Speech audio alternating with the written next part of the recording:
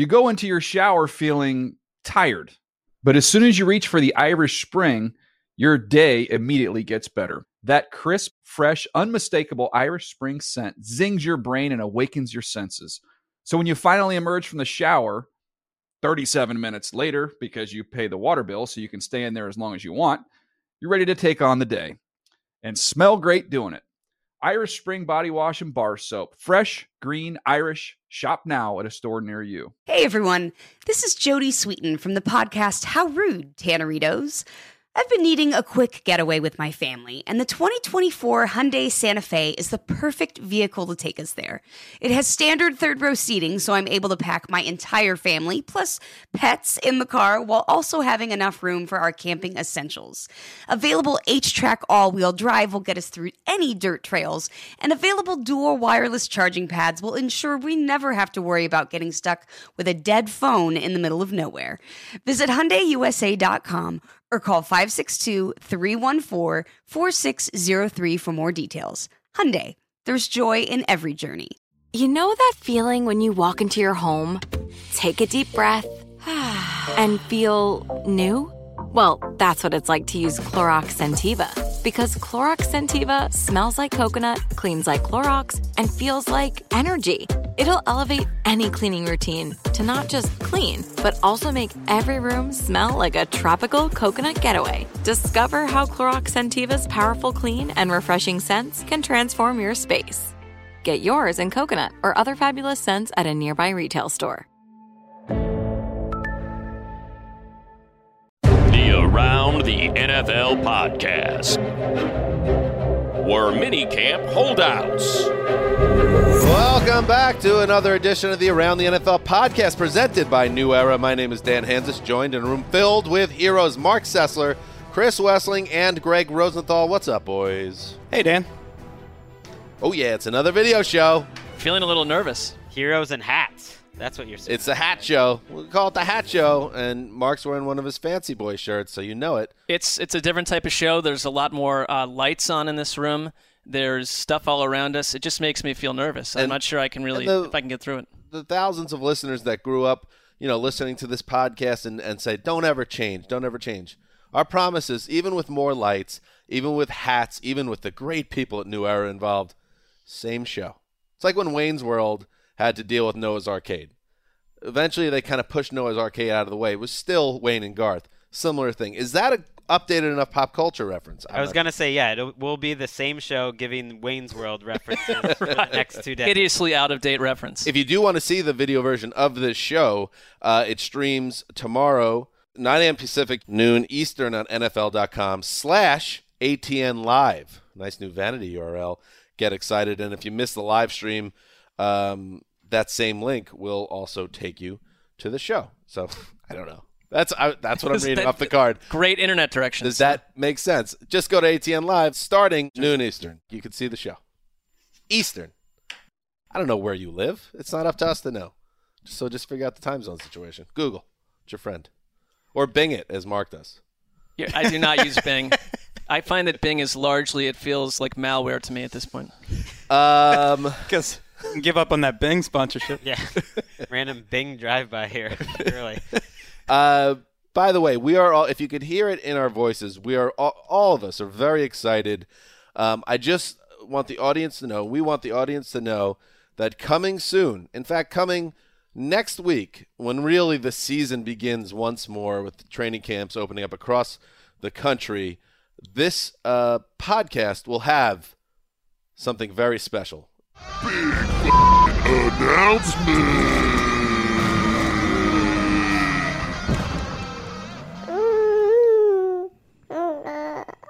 A big announcement. What's with the coup? Because it's a rebirth. The season is upon. I just made that up. Baby cooing. Oh, who doesn't like a baby cooing? It's a nice touch, depending on your life situation. That's true. So big announcement, Greg, coming up. We can't say anything else. And not a fake one. It's not just hyped up where it's actually something very low level. It's legit big news. And you're probably thinking, we know what they're going to say. No, you don't. So it's a big announcement. Is that exciting, Wes? I couldn't be more excited. I'm downright giddy. Very good. And So all those good vibes will carry over to today's show. The retirement of one of the all-time greats at his position. We're going to get to that. Updates on Seahawks star Earl Thomas, Julio Jones of the Falcons, big changes in a broadcast booth of one of the flagship AFC franchises. And yes, we waited, Wes. We waited so long throughout the offseason. Who was going to be the first player to predict his team goes undefeated? That has now happened. Well, in a shocking turn of events, it's the same player who predicted it last year. I didn't know that. I forgot. Yes, it is. And also, Jimmy G, you sly dog. So we're going to get to all that. And then we haven't done it in a while. What's more likely? Training camp edition. Oh, that's going to be fun. Mark, don't think anybody forgot, because it's live on the website now. We will get into 5 reasons why the New England Patriots will sneak into the AFC playoffs. Wow. Into 2018 or charge. I don't know. I didn't imply sneak in the actual piece, but I believe they will make it, and it's the final piece in that series. And I think it's what you leave people with last that they remember, and they'll say, "This guy nailed it. This feels like a solid opinion on NFL.com." Very nicely done, Mark, and a really nice piece. We're going to get to that. But before that, let's do some news. The Jets show blitz. Here they come. Back to throw Rivers. Backpedaling. Throws a lob down the right sideline. Jackson has it knocked away by Revis. Off the deflection. Revis picks it up. I think it's an interception. He has it. He's back at the 20-yard line. Blockers out in front. Out to the 23. Darrelle Revis somehow on his back found the loose ball and picks it off. A deflected ball off the fingertips of Vincent Jackson. Bob Wischusen, who's a great play-by-play guy for the Jets, with the call there. That was, of course, you may know if you're a fan, Revis' big interception against the Chargers in the 2010 playoffs, I believe it was. Darrelle Revis, it's all over. He announced officially on Wednesday that he is ending his 11-year career. 7-time Pro Bowl cornerback. He is leaving the game. Really celebrated, Wes, as one of the very best. Not just like, when you talk about Darrelle Revis, he's in that group of the top 20 guys. Like, he's probably even in the Mount Rushmore of cover cornerbacks of all time. Where do you see Darrelle Revis as he leaves the game at age 33? His 2009 season ranks with Deion Sanders' 1994 season as the 2 best cornerback seasons I've ever seen. And if you read Collision Low Crossers about a season with the New York Jets, you will see that book is a lot about Darrelle Revis and how he is basically the defensive answer to Jerry Rice as far as how obsessed he is with the game, with beating receivers to the spot, running their routes for them, his physical fitness, the way his practice habits, the fact that anyone completing a pass on him in practice would get him riled up. I think the mindset that Jerry Rice had on offense is what Darrelle Revis had on defense. I wrote about it on NFL.com yesterday. That 2009 season, if you go down the list, nobody did any business against Revis, and that carried over. Really, 2008, Greg, to 2011 is where I see his prime, and then you kind of cut his career in 2 halves when he tore his ACL in 2012, but there was just nobody better at the position. Though that 4-year run, and he did get another first-team All-Pro when he was with the Patriots, but that 4-year run with the Jets is how you really think of him, and that 4-year run, to me, was as dominant as any defensive player of the last 15, 16 years, other than maybe J.J. Watt. But I would put basically J.J. Watt in terms of defenders in the 21st century, and I would put Darrelle Revis in that run just in terms of single-handedly changing a game, dominant snap after snap. And you mentioned Collision Low Crossers, just that his teammates and his coaches sort of in awe of him, almost afraid. Wasn't necessarily always the easiest personality, and they just were kind of in awe because he was that great a player. I mean, when you're young, too, you can identify when you get into football, that wide receiver is different than other wide receivers. So that running back, Barry Sanders, looks different than other running backs. And cornerbacks and safeties spend much of their time on television off screen. But Revis became this guy that would generate highlights in games as much as anyone else, because play after play, like in the college game, when you can take the best weapon on the other side of the ball and remove it, that's how a lot of college football operates. Revis was doing that to the best wide receivers. In your piece, and it's out there from NFL Research, his performance, not just against regular jabronis, but like the best guys in the game. He just erased them off the planet. And as a Jets fan, you don't have a lot of nice things. Sometimes I feel like Jets fans don't get nice things. To say the least. And then all of a sudden Revis showed up, and even though, of course, they never got over the hump truly with the Patriots, never got to the Super Bowl with Revis. For a while there, it felt like the Jets had a chance because Revis was at the center of their defense and was really like this kind of ace in the hole that Rex Ryan called him a once-in-a-lifetime player. And in that apex period around the turn of this decade, he called him the best player in the league, period. He's at that level. For that reason is why I wrote that I think Revis is the best Jet ever, pound for pound as a player, because I know Joe Namath, and although I was getting killed when the most important Jet, NFL tweeted it out, and didn't, obviously there's no context in a tweet. No one clicks into it.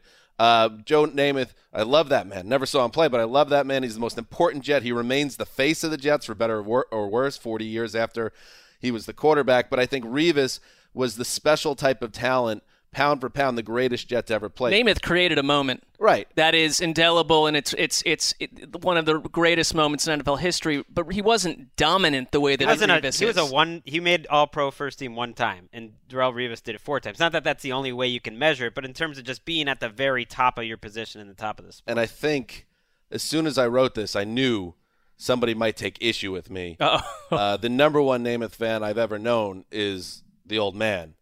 So I had to get Dad on the phone yesterday. I said, Dad, I don't know if you read the article yet. The headline is that Revis is the best Jet ever. Do you want to come on the show and get a retort in? So he did leave me a voicemail. Let's hear. His name is Keith. He's Dad's dad. No doubt about it, he's a big Jets fan. What is he gonna say about the game today? What is he gonna say about the game today? With regards to Darrelle Revis, goodbye to the greatest Jet. And my feeling is that Joe Namath will always be the greatest Jet. Maybe it's because I was young enough to appreciate watching him during his playing days and just see his charisma that he had for the game, the long hair, the white shoes. It was just like, I think he transcended the game. And for that reason, I think he is and will always be the greatest Jet, and always will be one of the football players that will be highly regarded for those things that I mentioned. Statistically, we all know he wasn't the best, but as far as I was concerned, anytime he came onto the field, he was the man. And that's why I'll always say he's the greatest Jet. It's fair. It's all fair. It is fair, and I think that more glowing prose has been written about Joe Namath than any other football player I've ever read about. It's true. I do want to mention Revis's year with the Patriots. We should. Before we move on, just because it's interesting that he's obviously, I think, the greatest Jet of all times in terms of his great play. But that year in New England really meant a lot, not just to Darrelle Revis's career, which I really think it does. If you look at his career, you said it was broken up into 2 parts. He had that year with the Bucs where he was kind of getting over the injury. Ended up playing well at the end of the year. Other than that, really, the post-Jets first time around career was a little spotty, except for that run in New England where he was one of the most valuable players on a team that brought home their first Super Bowl in what was a decade. And he has a very unique spot in Patriots history. I can't think of another guy who came in for 1 year and really keyed a Super Bowl championship, but he was a major part of that team, a team that, as a Patriots fan, probably my second favorite Patriots team to the one that first won it, because it had been so long since they won, and I don't think they win that Super Bowl without him. And I do think it kind of changes how we look back on his career that he had that great. But if you're Dan's dad, also I'd have a hard time as a longtime Jets fan siding with Revis as my favorite. I think your dad's someone Namath as being his favorite player too. It's dipped in nostalgia, and Revis is someone that went to your arch enemy in the middle of his career, helped them win a Super Bowl, and then the Jets got too nostalgic and signed him again to that contract, and that never worked out for them. He'll never be anybody's favorite Jet because of that reason. Right. Even though he called Belichick a jerk years before he went and signed with him and won a Super Bowl. And also, he cannot be forgotten. The one last note I have about his career is after he took the Jets' money to come back, and good for him. He was a legendary bargain, a guy that made the most of his leverage. But after a pretty good first year of the contract in 2015, he cratered in the second year. And not only was everybody gets old, but the effort level wasn't there. And he wasn't even that old. I know. He got old quick, and the effort level, you would see him take plays off. You were talking about that legendary competitiveness. It really, as a Jet fan, you scratched your head as, how did this happen? And how could it be the same guy? It was a bittersweet, kind of a bitter ending. But as a Jet fan, I do overall look back at that guy was special. And I think he's a first ballot Hall of Famer. We'll see what happens. No doubt. Moving on, Brandon Cooks is getting paid by the Rams, who announced they have signed Cooks to a 5-year extension that runs through the 2023 season. Rap Sheet reported the deal worth $81 million overall. That includes $20.5 million fully guaranteed at signing, $50.5 million in total guarantees. Cooks was entering the final year of his rookie deal, slated to make about $8.5 million this season. This comes after the Rams traded for Cooks, got him from the Patriots, of course, gave up a first-round pick to do it, and now they make him a long-term solution there, Greg. They do. I still haven't totally seen the structure. The fact that it's 20.5 fully guaranteed doesn't sound like that. This is on your radar, much. by the way. Well, I'm not into the whole report the deal, make it sound good for the agent. Everyone's like, wow, can't believe they're playing Brandon Cooks, like so much money. It's like all the end years on those contracts don't really mean much to me. And my guess, because the longer it takes to get out, the more team-friendly it usually is that they got him at a pretty good rate for the next 2 to 3 years, and that's all that really matters. And I think it'll help them. Well, heads up to NFL Network's Steve Weish, friend of the show, who back in April said this would happen. He knew it, and it was back in April. He does. They liked him, though. I think the thing is, it sounds like coming from the Rams organization that they've liked the idea of Cooks from the minute he got there. He's been working out with the quarterbacks. The coach staff must believe, after losing Sammy Watkins, that we don't want to install him for a year and then lose him to free agency. There's got to be some continuity at wide receiver, and he's a player that fits there. McVay loves him. They tried to trade for him last offseason only to be outbid by the Patriots. So they went and got him again, and in his system, he's going to fill that Sammy Watkins role where you just need his speed to get the attention away from all the other guys, Robert Woods, Cooper Kupp, the tight ends. And to me, okay, if two of the best 5 offensive minds in the NFL are Josh McDaniels and Sean Payton, they decided they didn't want him long term. But McVay might be the best offensive mind in the NFL, and he does want him, so what do you do with that information? The Rams led the league in points scored last year. I think they averaged right at 30 points a game.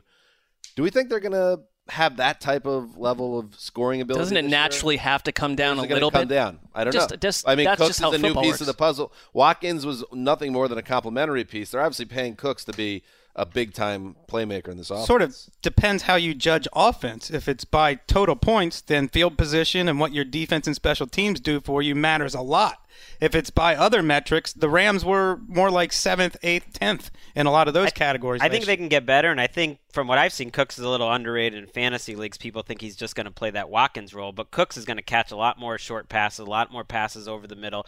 I think he is going to be their number one receiver. I'm almost surprised that's not conventional wisdom. He needs to be better with the ball in his hands. Like it was supposed to be a strength of his game coming into the league, and it really hasn't been. And he hasn't been a great deep threat, but he's a guy I think I'm expecting to go over 1,000 yards. I'm expecting to get 70 catches. There's no reason to think Robert Woods is going to be better than him. The play stuck in my mind because we were just watching it from above. Is in the Super Bowl he needed to convert that first down and he got stuffed. Yeah, I know exactly. That was a tone-changing play against the Eagles. For a touchdown, and he jumped and didn't make the man miss. It was, I think, one of the biggest plays in the entire. I think he should have been thrown out of the league. Get rid of him. There's no tackle-breaking element to his game. Sure. But he's getting paid to be a star. Let's see how it plays out. Moving on, the Arizona Cardinals trying to move on from this Keim bomb ticking all around the team right now, unfortunately. The general manager, Steve Keim, jailed at 9 p.m. on Tuesday evening in Phoenix after pleading guilty to extreme DUI earlier in the day. He's going to be released today, Thursday. May have happened already. And then 7 days house arrest. He has to have one of those ignition interlock device things installed, like You know it well. Yeah, of course. Judd Apatow's wife and 40-year-old virgin. See, we're moving up a couple decades there. One of those devices in the cars, which really has to be humbling to have that installed in your car. Anyway, the Cardinals suspended Keim 5 weeks, fined him $200K for this serious DUI incident. Of course, he was arrested on July 4th, as we talked about. He blew a .19, which is an extreme DUI. The legal limit in most states is .08, as you know, Mark. I mean, you don't want to be the problem if you're Steve Keim, because he's as I do not know. Thank you. Up until now, he has been, I think, one of the league's better general managers. I thought he paired really well with Arians. They got along so well. There was a continuity in that organization. Now, most people, when you go out and do something, this is how we think of him for the foreseeable future. I think the one, in terms of his suspension, he's back before final cuts. Yeah, I think after week 2 of the preseason. Moving on, Earl Thomas, the Seahawks safety. He has a message for the Seattle Seahawks, and it is this, posted on Instagram. Always been the underdog, ain't nothing new. This was posted with a photo of him working out, looking very muscular and athletic, a man still in his prime of his life. Anyway. You seem excited about that. Extend. Okay. Extend. If you don't want me, let's make a trade happen. I understand it's a biz. Thoughts, Wes? Well, this is an escalation of his prior comments that he's not doing any team activities until he gets paid. And now he's just saying, trade me. It's no secret, as Cliff Averill said recently, that he loves the Dallas Cowboys, that after games he would rush to see what the Cowboys are doing, or he would want to sit down and watch Monday Night Football if the Cowboys are playing. All the dots are connecting, but the Seahawks don't want to give him away for, say, a third-round pick, and the Cowboys don't seem to want to give any more than a third-round pick. Thomas skipped last month's mandatory minicamp, insisting at the time he will not participate in team activities until the Seahawks extend a contract, 1 year, $8.5 million. That's not happening. So I don't think we've heard the last of this showdown. It's one of the only stories heading into camp that I think has some real juice, where it could change, some of the NFC teams, whether it's the Cowboys, Seahawks. Maybe they could trade him. I don't know if they'd ever think about the 49ers, who have a similar defensive scheme. I listed it as one of my pending mysteries as we headed into the break, and Excellent. I believe I nailed that. Thank you. Speaking of stars grumbling over money, and they're all millionaires, so where do they get off? That's really your coal miner background. Did you know, by the way, that Ben McAdoo's dad really was a coal miner. He grew up as a coal miner. Yeah, that was tucked away in that. I know that. Saying I've seen him at some of the conventions. That's legit. Taking their pasties down into the cave. When is the last time, Dan, you were at a coal miners convention? I don't remember you leaving town since for that. I took the job in L.A. It's been tough, but every year barbecue. Do they have conventions? They meet up at the Phoenix Marriott every year in Biltmore. No, it'd be held Black Lung Marriott. It would be held at the local Elks Lodge, and what we do, we'd roast a pig, get a couple cats, and then we just shoot the S and talk about who died, who's sick, who's doing okay, any sons that are aging into it, which is around age 9 or 10. It was, that was life in my town. The annual canary celebration, of course. Oh yes, that's when you free the canaries that survived. One of the best Pearl River activities. Is that what they do? I thought the canary was in there to tell them whether it was safe to go in. Part of the Canary Freedom Act of 1917. Julio Jones. He wants more money. He sat out off-season workouts in hopes of getting a new contract. The Falcons are not planning to renegotiate the All-Pro receivers deal, though. 3 years left on that contract. Rap Sheet reported Thursday. The Athletic first had that news. So the third year of the deal, with 3 years left on the deal, Mark, the Falcons say, no. We got some other guys we need to lock up. Maybe we'll get to you, Julio. And now I'm just reading between the lines, but not right now. He's got a great case. I mean, he's making about $250,000 more than Demaryius Thomas right now, and has guys like Jarvis Landry and Mike Evans and Sammy Watkins above him. I mean, this is one of the best players at his position since we've been working in this job. But you also, when you sign these long-term deals, the Falcons own the leverage right now. Yeah, he's got 3 years left. Almost no one gets new contracts with 3 years left. Tom Pelissero from NFL Network did say they promised Julio Jones that they'll renegotiate or enter contract talks after the season. I don't know what that really means. It's not like you can promise him a new contract.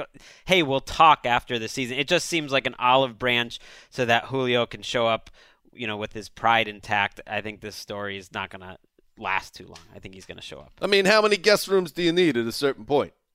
How big's your yacht gotta be? I mean, Wes went through a period where he complained, and as we all did, but he was quite vocal about his salary.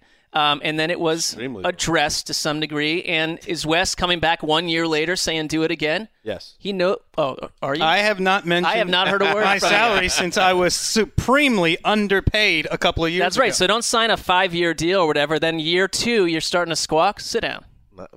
Very nice. Moving on. Not specifically to Julio Jones, but just in general. Here's a report from our boy, Gil Manzano, who used to work on the desk here at NFL Media, and now he's doing good things at the Las Vegas Review-Journal. He reported... Hey, Gil! Hey, Gil! Says he still listens to the show. Nice. Shouts to Gil.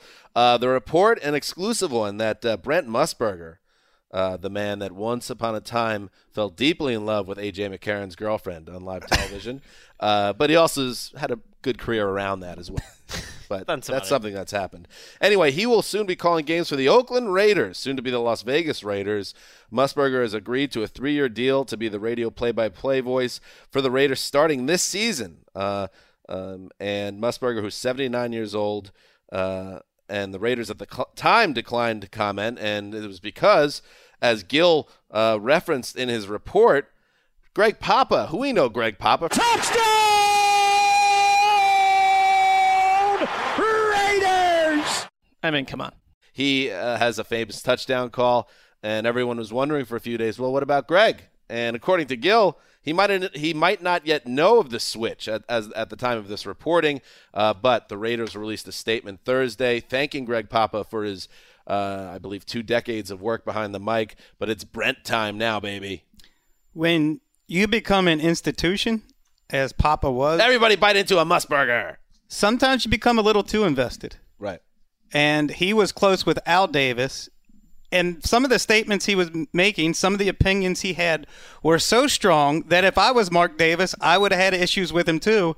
And this happens all the time to people who are institutions. But Musburger is an institution too, and not at the peak of his career right now. And they he mentioned, Mark Davis mentioned that Greg Papa had become an institution for 2 decades. Everyone will think of him. It's not going to be like a long-term hire. Musburger's made some shaky comments, not just about A.J. McCarron's future wife, but he said some questionable things on Twitter over the last couple of years. Are you saying that Brent Musburger is in a hashtag gradual decline? I don't know about gradual. I mean, the Raiders have done some weird stuff this offseason, but Wes nailed it. They're moving to Vegas, and they're not bringing Greg Papa with them, and it has to do with being in the final chapter of a standoff. He called Al Davis a second father to him, and he backed everything that Al Davis did. And when Al Davis fired Mike Shanahan, and when Mark Davis, before hiring the previous coach, wanted to bring in Mike Shanahan as a candidate, Greg Papa flamed him on the radio. And typically your team play-by-play guy is a little bit more PR-oriented. You don't go flaming ownership. Sometimes when you're so invested, you forget that you're not the owner. The owner's the owner. It is a great preview, though, of how different this Vegas Raiders thing is going to be, because, I would assume one of the big reasons they hired Musburger is he is a part owner in a Las Vegas sports and information network. Like, he has started essentially a gambling network, and he got out in front of it a couple years ago, and it's probably looking like a good investment. And the Raiders, I think, with this hire, they're tacitly getting ahead of that, and I think they're going to want to be the team at the forefront of gambling on football. It seemed like when Greg also a part owner in that organization. Of course, majority owner. Yeah. Musburger, when he... I hope Brent doesn't listen to this, because I do want to go work there in a few years when I lose this job. Well, that's a podcast. No, Musburger, when he got cut loose by CBS, and then you heard that he took a job like writing a gambling column in Vegas, it seemed like maybe Brent Musburger, broadcasting legend, was a little above it, but it seems like he was ahead of the curve on all this, and now he's got a great broadcasting gig for an NFL team, and everything's coming up Musburger. Maybe McCarron's wife, Should have went down Musburger Lane. No, I think she's probably very the content husband's with her own freezing his choices. ass off, as a backup quarterback now in Buffalo after doing a what do they call it in prison talk? We did a stint, not a stint. I did a bit. He did a bit in Cincinnati, and now he's going up to Buffalo. Meanwhile, Musburger's setting the world on fire in Vegas. I'm just saying. You ever heard of love, Dan? Doesn't exist. It's not always Upgrade Avenue, Dan. Moving on, Malik Jackson is the man. Yes, we waited. We have a trope alert. Someone throwing out the undefeated bomb. Trope alert. Trope alert. Trope alert. The Jaguars star said to TMZ Sports. So whenever I see something come from TMZ Sports, I'm assuming the player is coming out of a bar probably a little bit drunk. That's always my guess. Or an airport, a little drunk off the plane. Yeah. Anyway, he said this. I think we're going 16-0, and then he doubled down. I'm calling it 16-0. I don't think anybody can beat us as long as we stay healthy and do what we're supposed to do. And this is our training camp spotlight, Dan, of course. Too. Oh, of course it is. It's the training camp spotlight presented by New Era. So, with that in mind, Greg.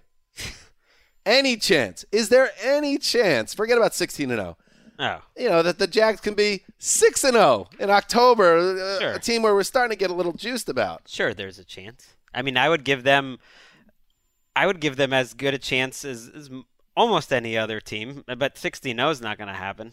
This is the same guy who predicted they were going to win the Super Bowl last year. And he said they were going to go. Almost. He basically said they were going to go 16-0 last year, too. They play the Patriots in week 2. So there's that showdown looming, and they showed him as the second part of this interview on the reporter's phone pictures of Tom Brady nestled at a beach with Giselle. And Tom Brady, I mean, look, we all love Tom Brady as an athlete, was looking a little dad bodish, like it just wasn't a chiseled physique. He's never been like he hasn't, but it was definitely like the guy's got a bit of a dad bod. And they asked Malik Jackson about it, and he said, hopefully week 2, man, he's looking like that. He looks a little sluggish. Whoa. When the Bunsen burner. Patriots went undefeated in the regular season 2007. They came out like a house on fire, and then throughout the year you saw, especially late in the year, they needed some comebacks. The Jacksonville Jaguars are built to play with the lead. They are not built for these dramatic comebacks that they're going to need over the course of a 16-game season. This is an impossibility with Blake Bortles at quarterback. There's a much better chance they finish in 3rd place than go 16. Yeah, I would be shocked if they make it out of September undefeated, but this is the type of jargon, banter we have when we're, under that training camp spotlight presented by New Era. It's better than it's better than a year ago when Ricardo Lewis of the Browns. People don't remember who of the Browns. Ricardo Lewis predicted they would go 0-16, and he was right. He nailed it. Before the season. No one ever does. People don't do that very often. We're gonna do it. Ricardo We're gonna go Lewis. 0-16. And finally in the news, speaking of TMZ, I'm just gonna read it. This is, by the way, just before I read this note, no judgment zone. 49ers quarterback Jimmy Garoppolo was spotted in Beverly Hills, which is a stone's throw away from this very studio, on Wednesday night at dinner, and it was a date. He was on a date, and the date that he was on was with a well-known woman. A well-known woman who works in an industry that caters toward adults. It's the adult industry, the silver screen.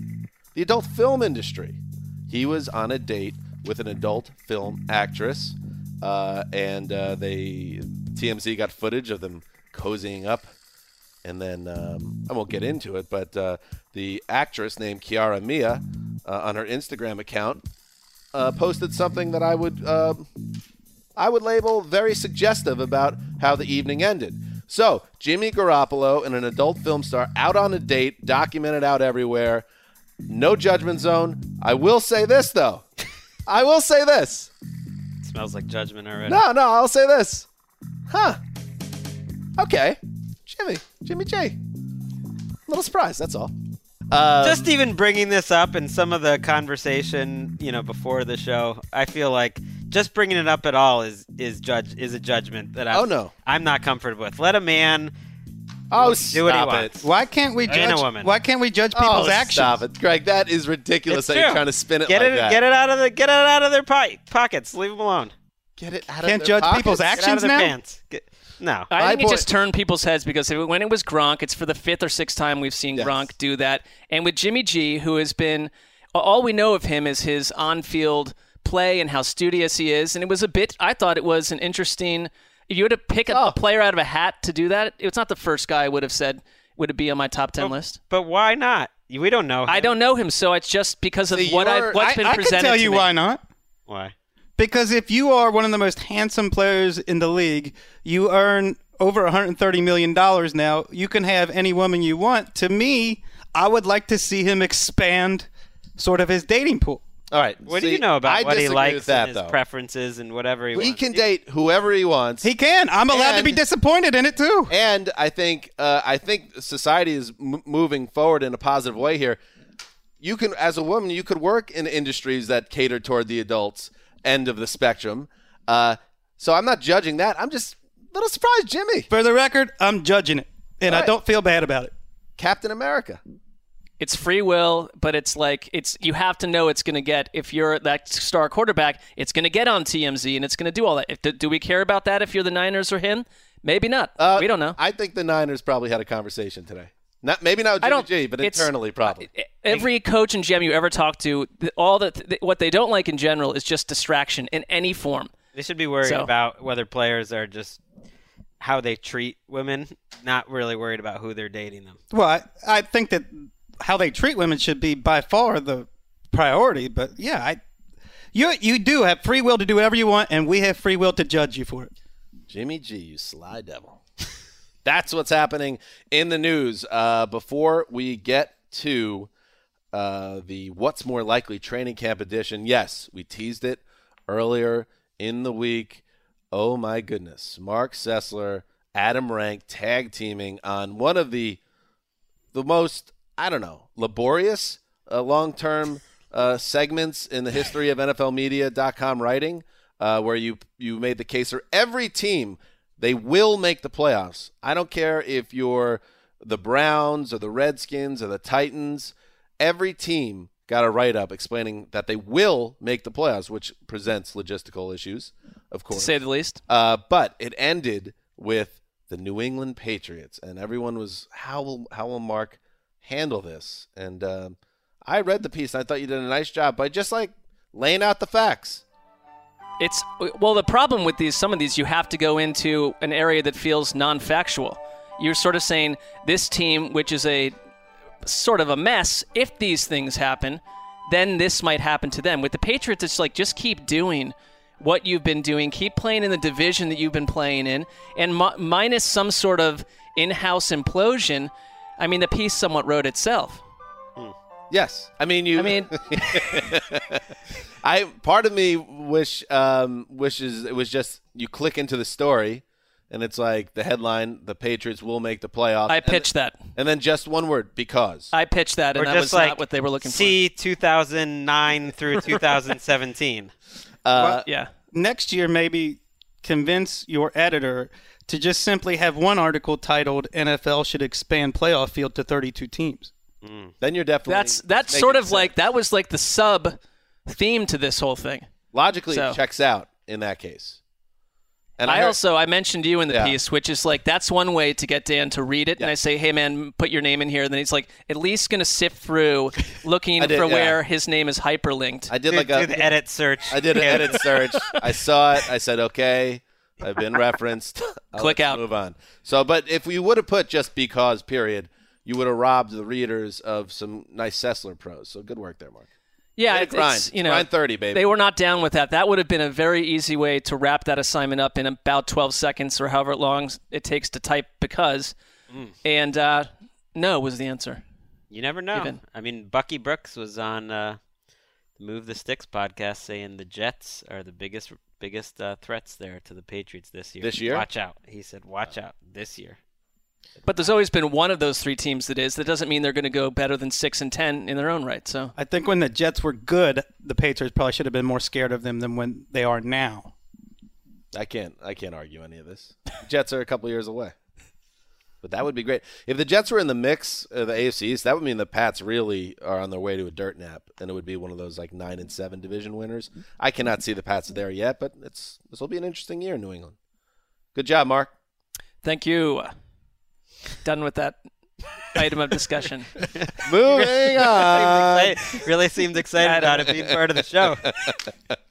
Moving on. Yes, it's been a while, so let's play one of our favorite games. What's more likely? All right, it's been a minute since we went down What's More Likely Boulevard. This is a game. First of all, it's a game usually, Mark, didn't talk to you before. You usually conflate this with Qualis 2 Fantasia. I know that's an oft charge against me, so I attempted to not do that this time. Well, definitely never want to censor The Quiet Storm. No, but it was a fair thing. But I will try not to. Okay. Who knows? We'll see. We're going to see how it plays out. What's more likely? It's a game where you take two options, and this is the training camp edition. So something training camp preseason related, basically everything before the calendar turns over to September. Two possibilities. Which one is more likely? It's a simple game, but it's a fun one, isn't it, Chris? Oh, it's one of my favorites. All right. Mark. I mean, it was definitely one when we brought it up, before the show. Our friend Sully was in the room, and when he heard about it, he was like, yeah. There was a fist pump or two there. Aggressive. He was really excited. You never know what's going to get Sully pumped up. Sometimes it's fishing, hunting, of course, Tennessee football. And you can now add what's more likely to that list. Another item on the list. What's more likely? So let's do it. We should do a segment, What's More Likely to Get Sully Pumped Up? I could guess a few things. Barbecue. Bluegrass concert. Bluegrass. Hops. Is he back there? He left. Okay. Oh, I mean, what are we doing here? Performative. All right, get us going, Mark. All right, so here we go. What's more likely? Hard Knocks has just wrapped. What's more likely? The Browns come out of the HBO series having largely won over the football deep state for being a team that, despite its rocky history, looks to be turning the corner with one of the league's more intriguing rosters both on and off the field. Or this experiment goes horribly wrong. Viewers witness too much bungling from the coaching staff, a rash of players who come across like raging head cases, and the general vibe is that of a troubling circus, not a team on the rise. Who wants to start? The latter, obviously. My imagination doesn't work well enough to consider the former. But from what I've seen of the Browns, it just like every year it's the latter. I think this is a very easy answer. It is the former. It is that the populace grows to like the Browns. First of all, this is made by NFL Films. It's not made to make the teams look bad. But sometimes they do. I've come out of almost every single one of these feeling better about the team, with Joe Philbin's Dolphins being one. I was going to say what about the Rams? Notable exception. I think the Rams I just think the Browns there. have They were a little couple. boring, but they weren't like there. I just think I can look around the executive staff and some of the players. I think have a good group from what you see. It's just like there are a couple sort of sitting ducks out there that if they don't hit it out of the park, perception-wise, they're already in an uphill battle. Let's start with Hugh Jackson. Mark's radar. It's been for years. Like the anxiety of Sundays watching the Browns with Mark is now going to be like Wednesdays in August. It's like starting a month early. Also, to use an industry term, I believe the teams have final cut on this. Like they get to take a look at it. And, I don't like that either. And I know like the GM was vocal about not wanting to do the show. I think the NFL might even go out of their way to help the Browns. And obviously what this show is for the Browns is public PR. They've been the league's embarrassment for years now. So I would think with all the kind of – it's a show of optimism, one of the reasons I like Hard Knocks. It's a show about looking ahead to a season, and almost every team except for the 2012 Dolphins comes off the season looks bright. The Bucs looked like they were going to go 19-0 last year. So I think they will have plenty of positive subplots. I'm saying this to you, Mark, to make you feel better and not be nervous. There will be plenty of positive things for them to focus on. And even if they have a bad preseason, for instance, they usually gloss over that if they go 0-4. I think you're going to have a nice picture of your team, and you're going to be excited. I'm just glad this is like the third segment of Greg Williams in our life, following All or Nothing. Greg Williams and Hard Knocks. A little bit too much. It's a lot of Greg Williams. I think NFL can't edit everything out. Also, but I think they'll be smart enough although he is kind of good TV just because he is Bud Kilmer, that we don't need to see too much more behind the scenes Greg Williams. But we'll see what they do. Wes, you're up. I don't need to see any Greg Williams, and I will not be watching it. Oh, that's a great show. No, I don't need Greg Williams in my life just because you want to put him on TV. He's barely going to be in it. No. Watch it for the rest. I think he's going to be in it a lot. Fast forward the Greg Williams. No, Greg Williams. No, I've By the seen way, enough of that remember guy. how much Hugh Jackson chewed up the scenery in the Cincinnati Hard Knocks? Oh, the first that's one? true. He is going to be all over this show, and I think he might actually kind of maybe overshadow the rest of the assistants. We'll see. What's more likely? Yes. What's more likely? Dez Bryant signs with the Buffalo Bills, or Adrian Peterson signs with the Buffalo Bills? Well, we have obviously the LaShawn McCoy situation, which has gone a little dark in the past few days. So we don't know where that is.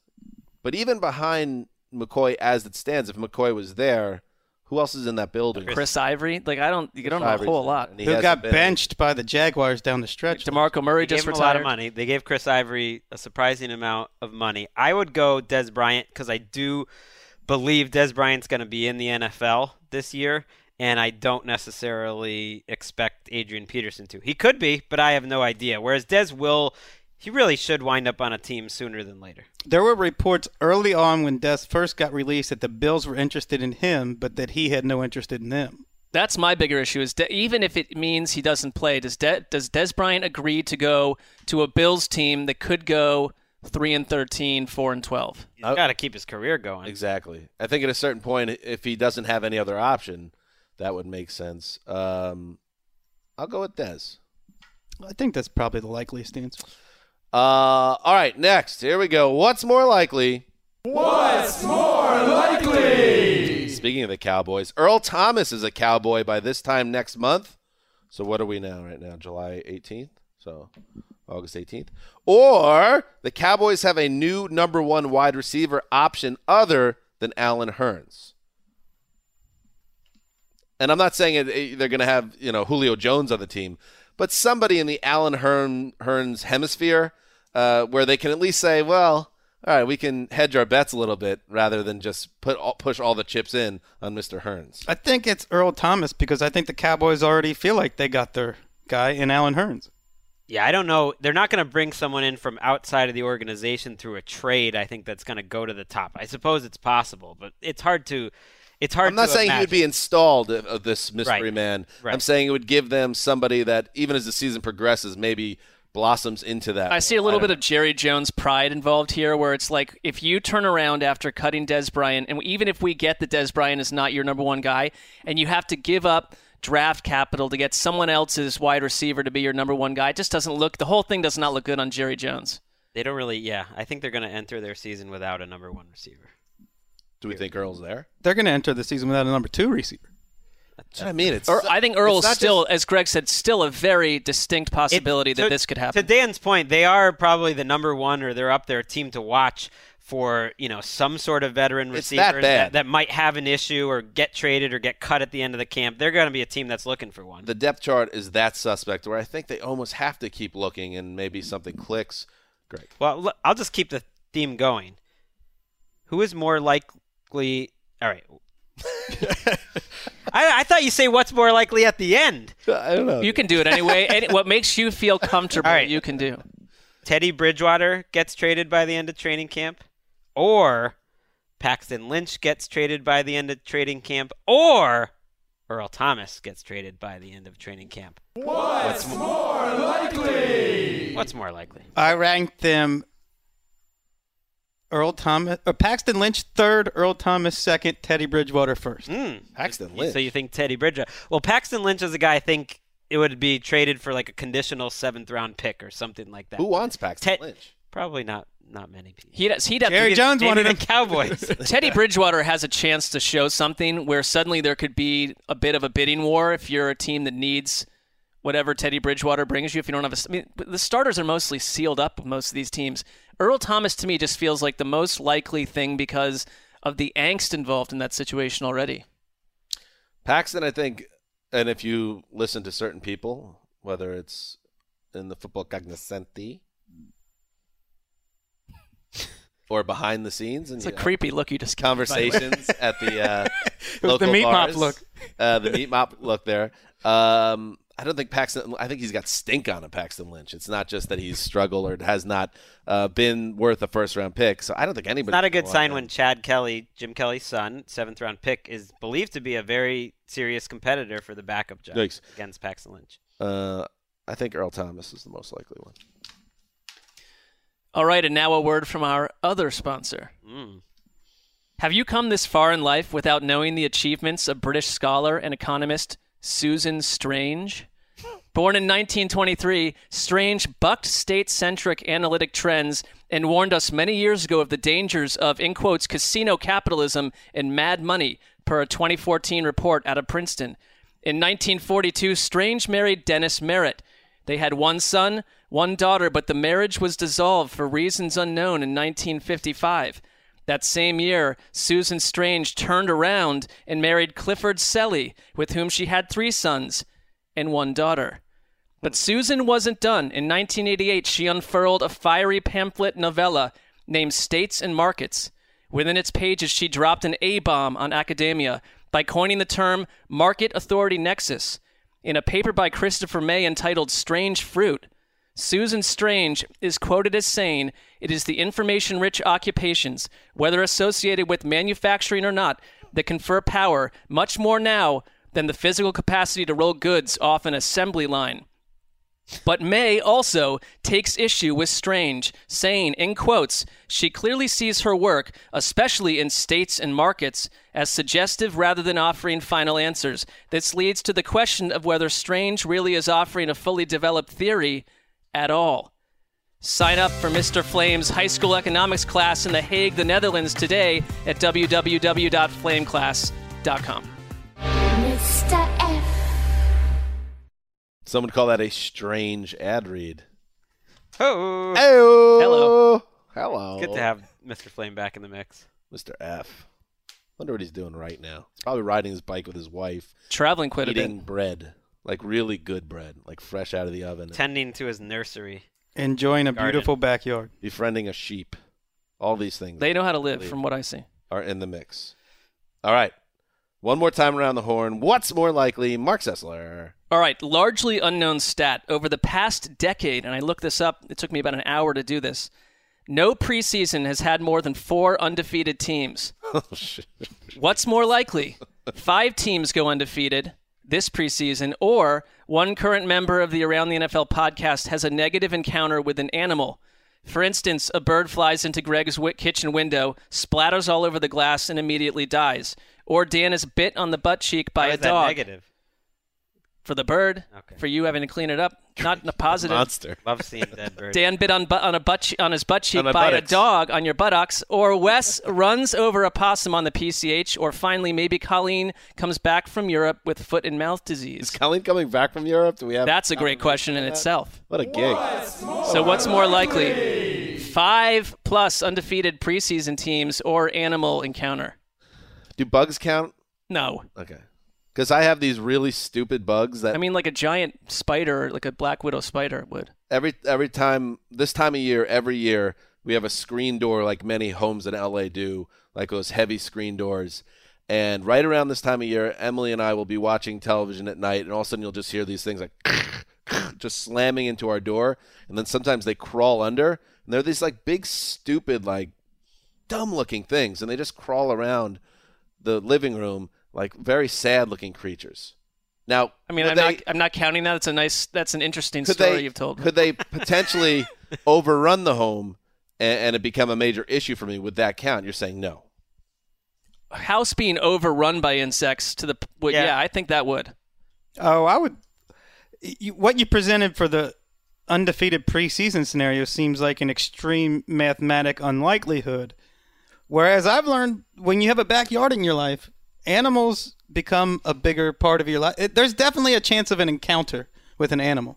So I'm going with that. Yeah, I think animals. You said that, and it just set off my spidey senses of some sort of interaction one of us is going to have, maybe with the neighborhood dog. I have a very good relationship. None of us have any animals. Rats? Right. I'm not concerned about dogs. Rats would qualify. Rats would qualify, and I've seen one on the power lines right above my garage. Especially if you're bitten by a rat while you're sleeping on the face or stomach. I've got many pet crickets that live inside my walls and just chirp at night with me. Pet crickets. That does not count. I've had rat encounters before. You don't want them.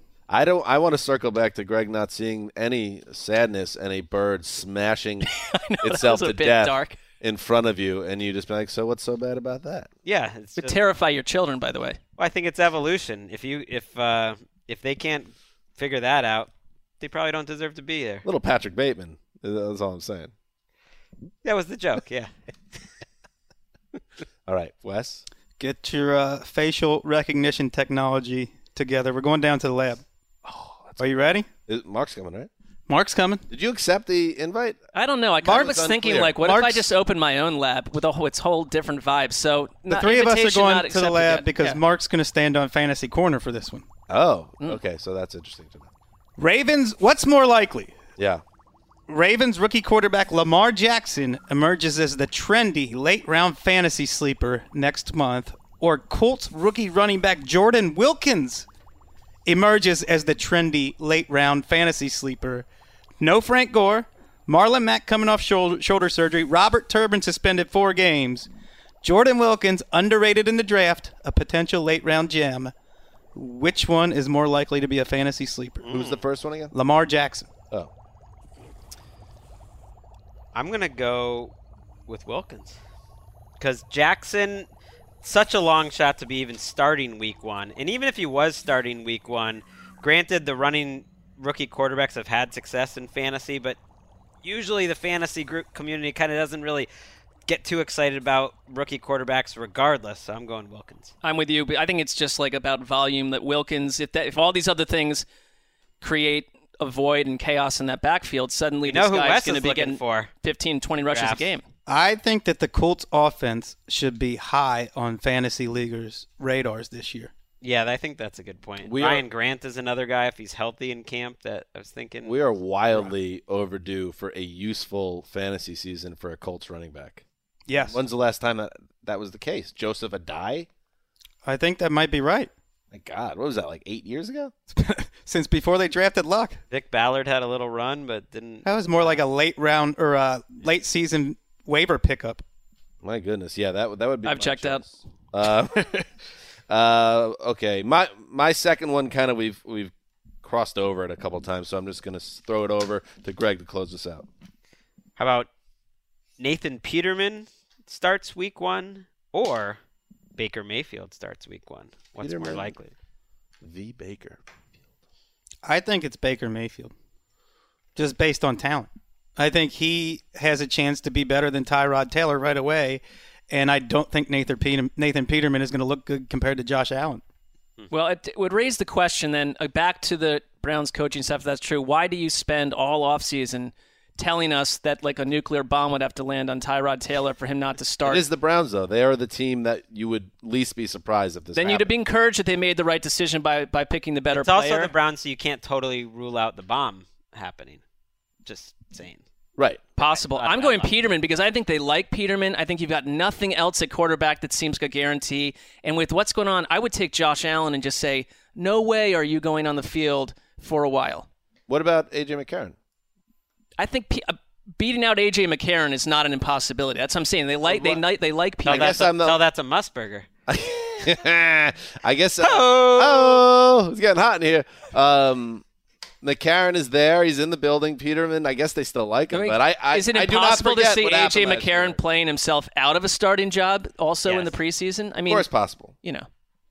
What are they doing? If Nathan Peterman's the starting quarterback week 1, I am not feeling very good about the Bills winning. You're not well, there's this year's Broncos quarterback. But I mean, I'm like, I know everybody's got the Bills peg right now between probably 3 and 0 and 5 wins. I'm taking the under if Nathan Peterman comes out of camp and they're like, this is the best guy for us right now.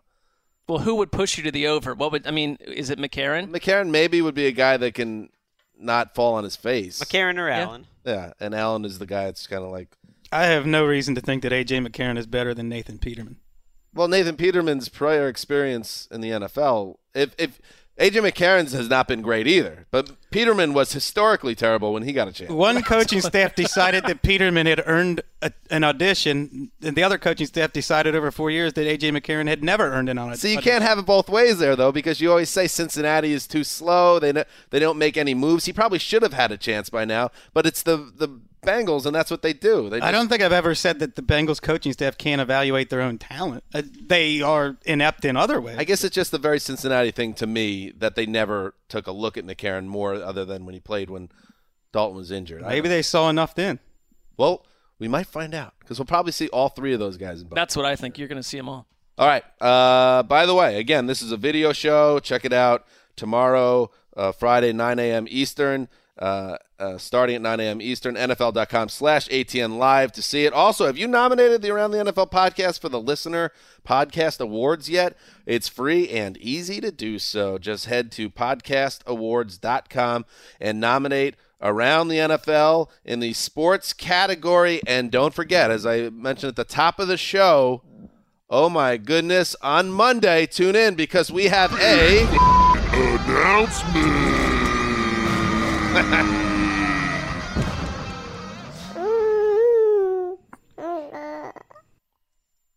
Rebirth is concerning.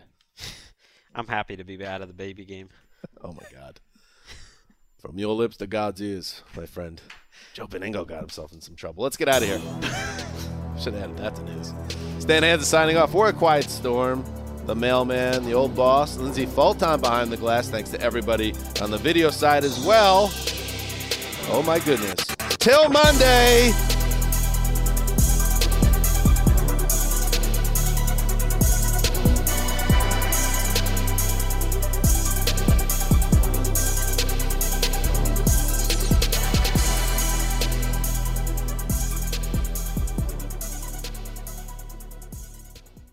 You go into your shower feeling tired, but as soon as you reach for the Irish Spring, your day immediately gets better. That crisp, fresh, unmistakable Irish Spring scent zings your brain and awakens your senses.